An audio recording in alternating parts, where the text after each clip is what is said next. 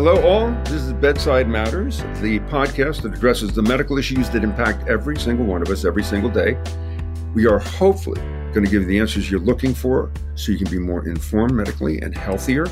I'm Peter Tilden, one of your hosts. I'm joined by Dr. David Kipper because we figured, you know what? Medical podcast, good to have a doctor.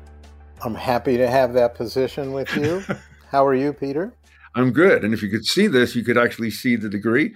Anna Vicino is with us. I am the undoctor. Yes, you are. I don't know why I'm here. Let's be honest. I saw her grade. She's the furthest away from a medical degree of the bunch. I think I'm kidding. Exactly. I'm kidding. I agreed to do this show because I just wanted access to you guys. That's exactly right. And now you can't get rid of me. And we needed a good voice. And we have one. And guess what we're going to be talking about today? Fibromyalgia. Does everybody know what fibromyalgia is? I know Dr. Kipper does, but we're going to find out more about fibromyalgia and how it's linked to mortality. We're going to be talking about common myths about hypnosis, which I'm excited to hear about because I'm like, does that even work? I feel like I've done hypnosis and I'm like, that was relaxing, but I don't think anything happened. So I'm excited to talk about that. There was a whole run on, I'm going to be hypnotized to give up smoking. Remember that whole thing? Oh, yeah. That was like a big 80s and 90s thing, right? Right. And then you always know one guy who lost 80 pounds because he went to a hypnotist for diet. Right. And then you find out it was his cousin. He was just lying, dieted regularly with amphetamines and sent everybody to his cousin. It was just fen the whole time. That's exactly right. Interesting that hypnosis has been used in medicine. This could be finally the definitive word. Also, we've got something fascinating, and this just happened. The first over-the-counter birth control pill is out, will be out shortly. Very cool. Lots to question about that. And then we've got a caller who wants to talk about depression and treatments for depression. So it's a varied show, all with topics that affect every single one of us. So let's go. Our first topic, fibromyalgia. You know, it's a really difficult disease, and people are experiencing tremendous amounts of pain with the symptoms of fibromyalgia. So it's been linked to an increase in mortality, which makes sense because it sounds pretty awful to live with. So what's going on with fibromyalgia? Fibromyalgia goes well beyond the muscle and joint pain. It's a disease, it's a chronic disease. It's characterized by pain, insomnia, depression, fatigue. A lot of things go along with that. And because it coexists with a lot of other diseases, Anna, as you said, it carries a higher mortality rate. And there was a very interesting study. They took 500 studies on fibromyalgia over 10 years, and they examined over 200,000 people with this disease. And they found an association of three things: of an increased risk for infection, accidents, and suicide. And each one has a slightly different reason, but jump in, you guys, if you can understand or guess what some of these reasons are. I'm projecting not from what any of the clues you've given us, but I just know from hearing about fibromyalgia forever. First, years and years of frustration with people getting diagnosed, thinking it's a mental disease, thinking something's wrong with you. So it's all in your head. It's all in your head. It presents with, so that's got to create the depression. And I don't know today if a lot of professionals are trained to do the right tests, to do the right things, do the talk therapy, whatever it takes to diagnose fibromyalgia, or also have the patience to treat it with somebody who you're not sure, they can't define the symptoms. Is what I said pretty correct, David? All of that is true, Peter. And if we break it down into the specifics, starting with infections, why would people with fibromyalgia get more infections? Right. And these are infections on every level, from bacteria to viruses to parasites. And what actually happens, there's a connection between the brain and the immune system. And when someone has an acute stress, their stress response activates and actually disrupts this normal connection between the brain and the immune response. So the immune response gets turned upside down. Gee. And people then become more susceptible. It's far more complicated than that, obviously. And it involves the cytokines that are produced in a stress reaction. But an acute stress is often the precipitant of the disease. The good news is that all these people, fibromyalgia tends to have no association with cancer death. So there's one little bit of good news. Accidents. Any guess why they might be more susceptible to accidents? some of what you said, Peter, is true. You know, when you're injured and you get up and you think that you can walk on your injury or whatever, and then you're like, oh, you know what I mean? Like, I would imagine somebody with fibromyalgia, I don't know, you might guess that you could do something that you couldn't. Or the pain, is it an area that can weaken them, whatever? Or exactly. It's all of that. There's a lack of sleep, there's fatigue, concentration issues with this disease, so they are more prone to accidents. Whiplash gives you a 13 times higher risk for developing fibromyalgia. So if you think about that, How many people have had whiplash? I bet all of us have at some point. And then there's the suicide increase risk. I think some of this is obvious, but there's also a threefold increase in suicide in this group. Also, Peter, and this is what you alluded to, there's the sort of the strain of having a chronic illness and being in chronic pain and being tired. And another big part of this, which you also touched on, is the medical community's response to fibromyalgia. Yep. There are no biomarkers for fibromyalgia. It's not like a cancer or diabetes or something that we can have a test and say, okay, you have this. And it's very similar to what happened with Epstein-Barr. When I started practice, we were seeing these people that came in and they looked like they had the worst case of mono you'd ever seen. And a lot of these people were neurologically affected because Epstein-Barr is an inflammatory disease that goes to all the different organs, including the brain. And so people had a lot of mental relationship and decompensation with this. I actually hospitalized 2 patients early on, and we had no biomarkers. And then all of a sudden, Mr. Epstein and Mr. Barr came along, identified the virus. They actually didn't identify the virus. There was a third guy, and I don't remember his name, but he never got credit. But I think they were in the room, but I don't think they're the guys that actually, in fact, I know they weren't the guys that actually figured it out. So there's that. And so doctors also, because there's a psychological component to this disease, doctors don't have the patience and the time or the training to deal with that. If the average appointment is 6 minutes in a doctor's office, you're not going to get too deep into somebody's psychological reaction. But it's a very real disease, and it's interesting. The diagnosis for this is clinical. Like I said, there's no biomarker. And 2 things have to happen. You have to have pain for over 3 months in several areas of the body. And you also have to have tenderness when someone pokes a muscle, and they've identified 18 of those points. You have to register 11 out of the 18 marks of pain and tenderness. So that's as sophisticated as we are now. It will change. I'm sure we will figure this out. So, like, if you have diabetes, you're supposed to go to an endocrinologist. If you have cancer, you're supposed to go to an oncologist. Is there a rheumatologist? A rheumatologist. Okay. Yes, rheumatologist, and they actually use hydroxychloroquine for fibromyalgia. I'm not sure it works, but it does have a place in the world. Wow. I think the take-home message here for all of us, because we all know somebody that has this, is to not only take them seriously, but also consider their mental status. If they have a higher likelihood of suicide, you have to be sensitive to that and make sure that there's some kind of monitoring.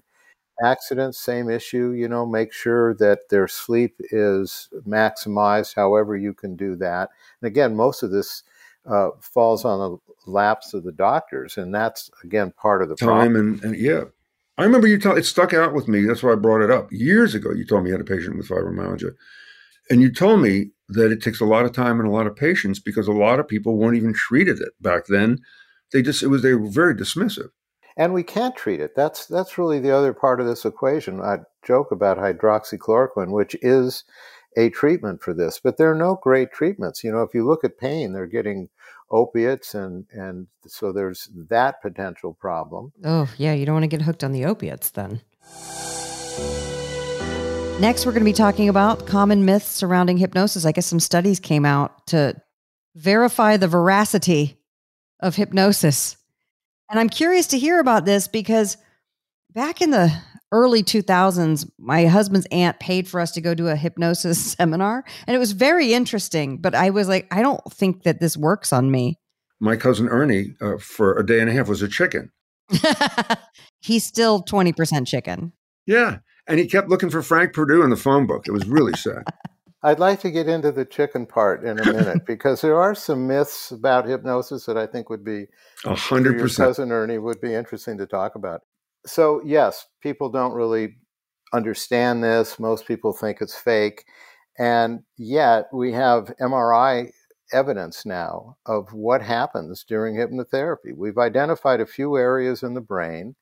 The occipital area where we process our visual input, it lights up during hypnosis. And there's two other areas, and this gets into left-right brain. So just to review this, the left-brained person, on the left side, you're doing your intellectual, cognitive focus, executive functioning. And on the right side of the brain is the more creative, emotional side of the brain. So to truly be hypnotized, you have to have some connection between those two sides, because what's happening is you're experiencing something creative, something relaxing, and there has to be a physical reaction to that, which ultimately actually becomes focus. And there have to be some connections between these two areas. And it just so happens that there's a pathway that lights up between the prefrontal cortex on the left side and the cingulate cortex, which is hovering right around the amygdala, which is where all these emotional things come from. So we have actually identified parts of the brain, and it makes sense given the fact that you have to be very focused when you're doing this, and you have to be in some kind of trance-like state, which comes from the right side. Can you guess what two medical problems respond best to hypnosis? Rash. Beep. I went for it, you guys. I went for it. You were dead wrong on that, and I'm proud to just call you on it. Yeah, okay. ADD and PTSD respond very well to hypnotherapy. This is important because there are a lot of people that have PTSD. I think most people have some PTSD, and there are certainly a lot of people that have focusing issues. So these two diagnoses respond very well. When you say very well, David, what's the threshold of who can hypnotize somebody and how? Is there, like, you just did something where you press 11 out of 18 pressure points and you can tell you got the disease? Is there a checklist for a practitioner that we go to, that Laurie, I, or whatever, so we know that he's doing it right and the things lighten up? How do you know that? Hypnotherapists are well trained. I mean, they study this. This is an art form. And so it's not just somebody waving a stopwatch in front of you. Again, a lot of it is about trust. If you trust and believe in your hypnotherapist and you set your goals, you're likely to get some good results. Everyone, by the way, can be hypnotized. If you think about what this is, it's a trance-like state. And during this trance, we engage our emotions and our imagination, and then we have to focus on that. And when we do that, the whole world sort of shuts off into what we're doing. When I was in school growing up, I drew and painted. And when I was painting, Laurie, you must feel the same thing. When I was painting, and even now, if I'm painting or drawing, nothing else matters. I'm not thinking about eating, showering, bathroom. You get so focused on this, and that's basically hypnosis. You're in a trance where you're doing something creative, and you're so focused that the rest of the world is sort of shut out. So the reality is we do hypnotize ourselves on a regular basis. Peter, to get to the chicken question, there are a few myths that I think would be interesting. And one is that, one is, I don't want to be hypnotized because I don't want to be turned into a chicken, or I don't want to sing a Taylor Swift song when I don't know how to sing. What is that? And what that is stage hypnosis. And stage hypnosis are people that are the most receptive to hypnotherapy. If you ever notice, if you're in one of these performances where someone brings in the hypnotist and people raise their hands, it's those people that are raising their hands. No, not true. Max Maven, the reason I answered, Max Maven at a show in a small room, Jason Alexander, one of our good friends, and I shouldn't say amateur magician, took me to the Magic Castle. And we went into this small showroom, and Max Maven, who had a cape and a painted on pump, Widow's Peak, actually picked me with a bunch of other people on stage and hypnotized all of us in a row to do stuff. And I remember vividly that I was not hypnotized, but didn't want to ruin the show by saying, trying not to go along. You know what I'm saying? It wasn't I was lying, but it's odd. It is an odd place when a guy's talking to you that way and doing something rhythmically in front of you. It's like a meditative thing. So I get that part of it. But that also brings up why the non-staged hypnosis works, because the subject, Peter Tilden, wants to support the hypnotherapist. And so there is some component of that. But you're right, you're not going to be turned into a chicken if you don't want to be. You have full capacity, you're actually awake. Another myth is that you'll be made to reveal very deep, dark secrets when you're in a hypnotic state. And this is just not true. You have to be willing to, yeah. Yes, you can if you want to. And the other thing I found interesting about this myth is that people will lie under hypnosis, or they will stretch the truth because their perception is a little bit off now. And they have full reign to go ahead and make some nuances to what may have actually been the truth, which is why if you're giving testimony in a court, they're not going to accept a hypnosis-generated testimony. What about the other big part of hypnosis that was, oh my God, I went to a hypnotherapist, and I remembered stuff from 8th grade, and I regressed back to places that I didn't remember, but it took me into the bowels of my brain, if there are bowels in the brain. And I regressed, and I thought of memories that I didn't recall before. How, on a scale of 1 to 10? You were focused on that. You were focused on thinking about that part of your life, and those images are back there. They're not all back there, but they're back there. I mean, if you think about what happens when we go to sleep at night, we have all these things that happen to us during the day, right? And at night when we're asleep, something in the brain has to sort that deck out. And I'm going to keep this one, these I'm going to toss out. So there's selective memory that happens. I will say, when I went to the hypnosis class, and this is again like 20 years ago, but they were mostly focused on teaching you how to do regular hypnosis, which I really liked. And because I like meditating. And so I liked the things that I learned from it. But I also realized how much of a control freak I was, because I wasn't the one who's susceptible to doing it. But he did a brief segment on like stage hypnosis. He's like, I know you guys aren't going to become stage hypnotists, but they do really quickly and really deftly pick the people who are not susceptible and get them off stage. If you notice that, if you've watched the show, they bring a bunch of people up. So Peter was rolling with it. But if you're not, you're gone. You're gone. No. They're like, you can go sit down. And they and they can tell like right away, like who are the people who they think are going to be the most fun and go for it, And you brought up, Anna, an interesting point about self-hypnosis. And self-hypnosis is something that people can do. If you're looking for a good book, Herbert Benson, who's a professor at Harvard, wrote this book, The Relaxation Response. And it's been around forever. And I've read this book. I've also spoken to him about this. And he does a lot of studies on the emotional and the mental issues relating to health. But the book is very simple to read. And if you're interested in this, it's really very enlightening. And David, the definitive word on regression and past memory recollection, accurate or not? Probably not accurate. Probably not. For the reason you just said, Peter, is that when they check the data on when someone says, yeah, I was a cowboy when I was, there's no record of any of that. I had one of those sessions. Everybody, when they say, I went to a place in my past life, they were you know how many Napoleons there are? He says, nobody was a serf and I lived in the street in squalor. I was a serf. I did a session. My daughter gave me a session with like this renowned, past life regression person, hypnotist. And I just felt like the whole time, first of all, it was really sad and depressing, the whole thing. So I was one of those who was like, I was really poor and everybody died. I was like, we couldn't eat, I was starving. Like, it was terrible. But like, and I woke up just like crying. I was like, well, that wasn't fun. And I would rather be the, Cleopatra. But it was really interesting because I felt after I woke up, I was like, I think I just made that whole thing up. Like, I think I got one image and then created a whole story. Because let's be honest, I have a vivid imagination. The reason I wanted to speak about hypnosis is that I'm now using, I have one hypnotherapist that I'm really impressed with, but I have a lot of people with chronic pain, whether it's from cancer, whether it's from fibromyalgia, whether it's from MS. I mean, a lot of people with chronic pain, and we're trying to do everything we can that's non-pharmaceutical.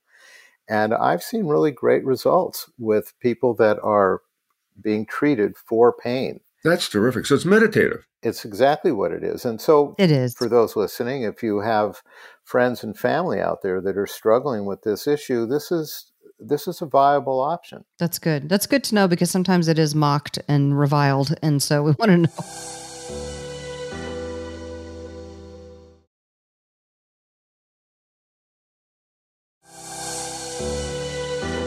This week's This Just Happened is huge because we're talking about abortion issues and we're talking about birth control issues. The first over-the-counter birth control pill is out or coming out, David, any moment? It's going to be out in the spring of 24. That's great. Young ladies, congratulations. We didn't have that experience back in the 90s. And healthy, David? It's healthy and affordable, I hope? We don't know about the affordability, although we think it will be affordable. But yes, it is healthy, it's safe. It's actually been around in a prescription form for 50 years. And it's in over, I think, 100 different countries. So this is not a new product. And it's interesting how this product works. This is called a mini pill. And what this pill does is that it's progesterone. And what does progesterone do to the cycling? So when you release an egg from the ovary, that's ovulation, the body puts out an elevated amount of progesterone. And why does it do that? It does that because higher levels of progesterone inhibit the ovary from putting out another egg. So that's why you get one egg released, because immediately progesterone is released. So this pill is progesterone. So now you're walking around with a slightly elevated level of progesterone, and the ovary is tricked into thinking it's just released an egg and it doesn't need to release any more eggs. So that's how this works, and it's very safe. It's really, if you think about it, for especially younger people, teenagers and adolescents, can't get to a doctor easily, don't really understand how these pills work, aren't particularly compliant with how these medicines can work. This is a wonderful thing. You're going to be seeing these things in 7-Elevens. You're going to see them in grocery stores. You're going to see them in pharmacies. So they'll be available everywhere. I want the birth control pill Pez dispenser for every sexually active young lady who needs it. What I didn't realize, the statistic that blew my mind, was in just reading about this, that out of the David knows, 6.1 million pregnancies last year, almost half were unintended. And 3/4 of the women that were polled all want an over-the-counter pill. And safe. And again, safe. I mean, you hear through the years the toll people pay for IUDs, for all kinds of birth control that works, but can cause a toll, and also the medical ones that are drugs. So is this as safe as, David, because it's been tested so long? Yes, and there's two populations that can't take this pill, and those are women that have had breast cancer, because breast cancers, most of them are hormonally related, usually to the estrogen, but we stay away from that. And people that have had undiagnosed vaginal bleeding. There's some question about how progesterone enters into that, but basically it's very safe. It's been around, forever. So are we hoping that there's going to be more that that come out? Because there's the estrogen based, there's all kinds of birth control pills that do all sorts of wonderful things to prevent pregnancy. Are we hoping that more of these come out, or is it just this one specific pill that's going to be the over-the-counter option? So far, this one has proven effective. Estrogen carries its own risks that I think are greater than the progesterone. So I think that's why they focused on progesterone. The standard birth control pills were combinations of estrogen and progesterone. Right.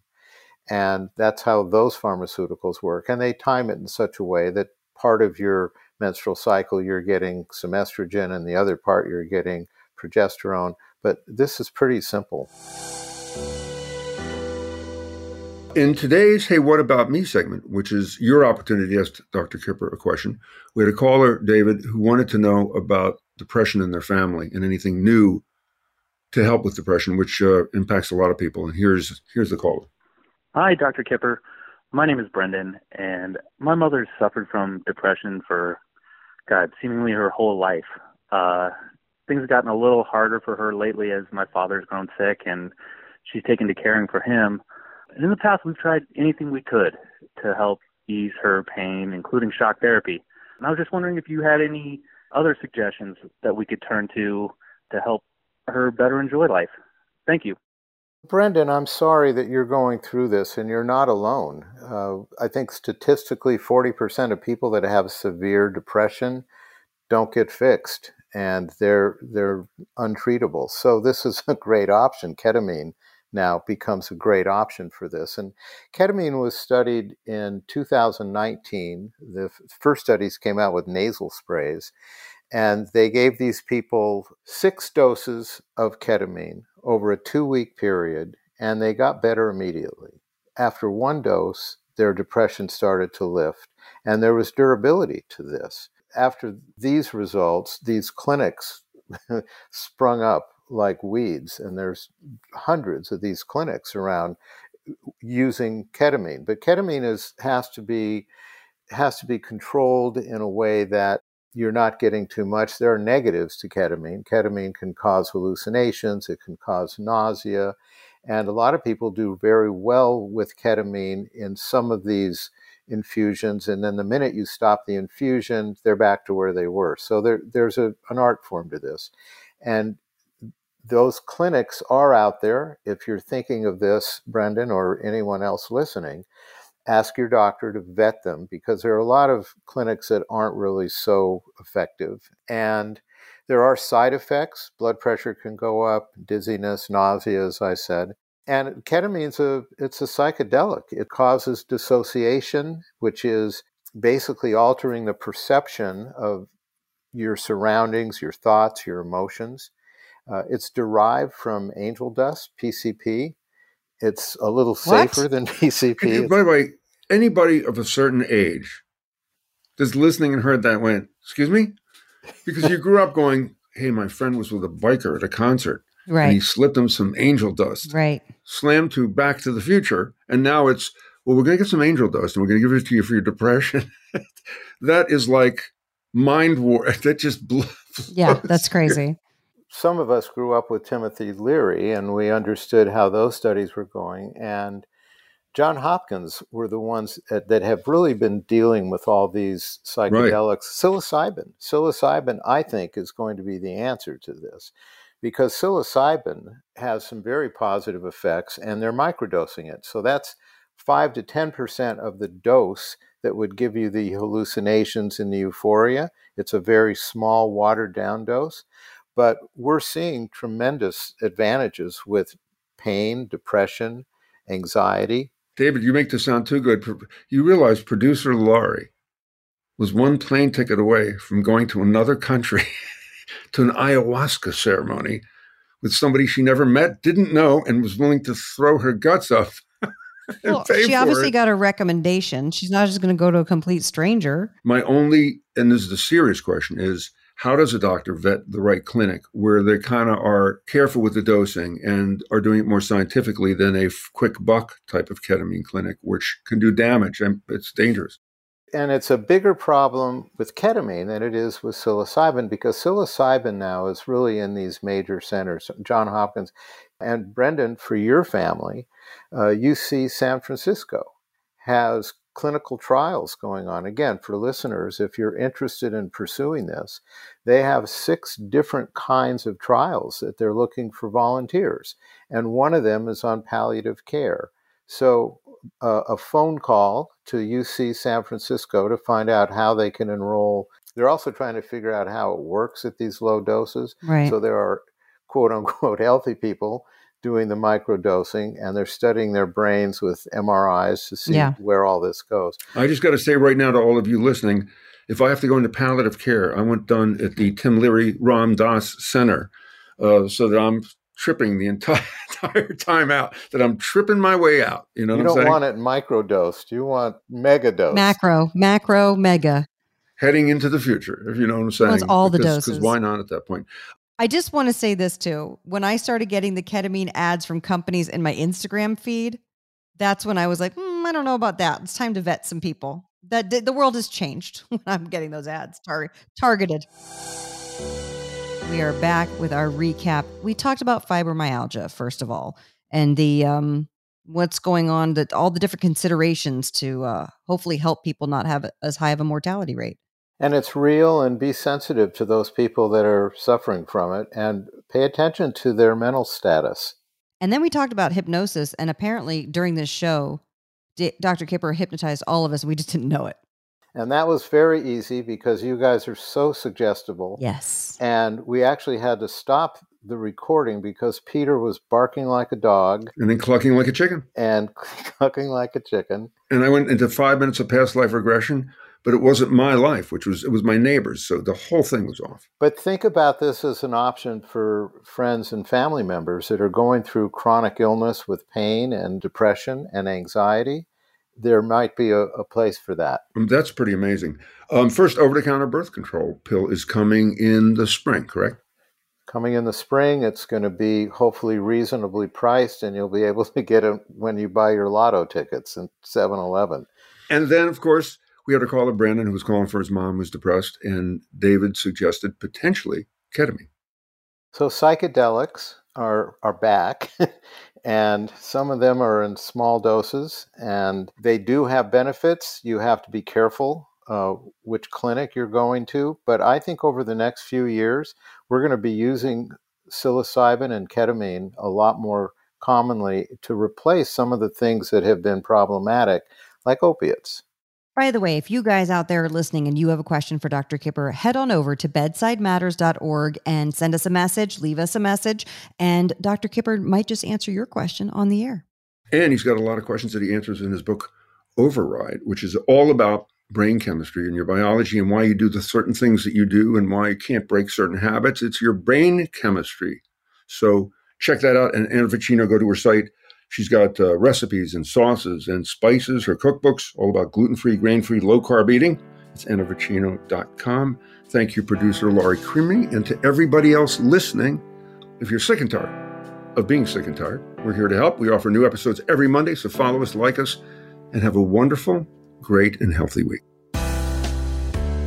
The information on Bedside Matters should not be understood or construed as medical or health advice. The information on Bedside Matters is not a substitute for medical or health advice from a professional who is aware of the facts and circumstances of your individual situation. Thank you for listening. If you enjoyed the show, please share it with your friends. We'll see you next time.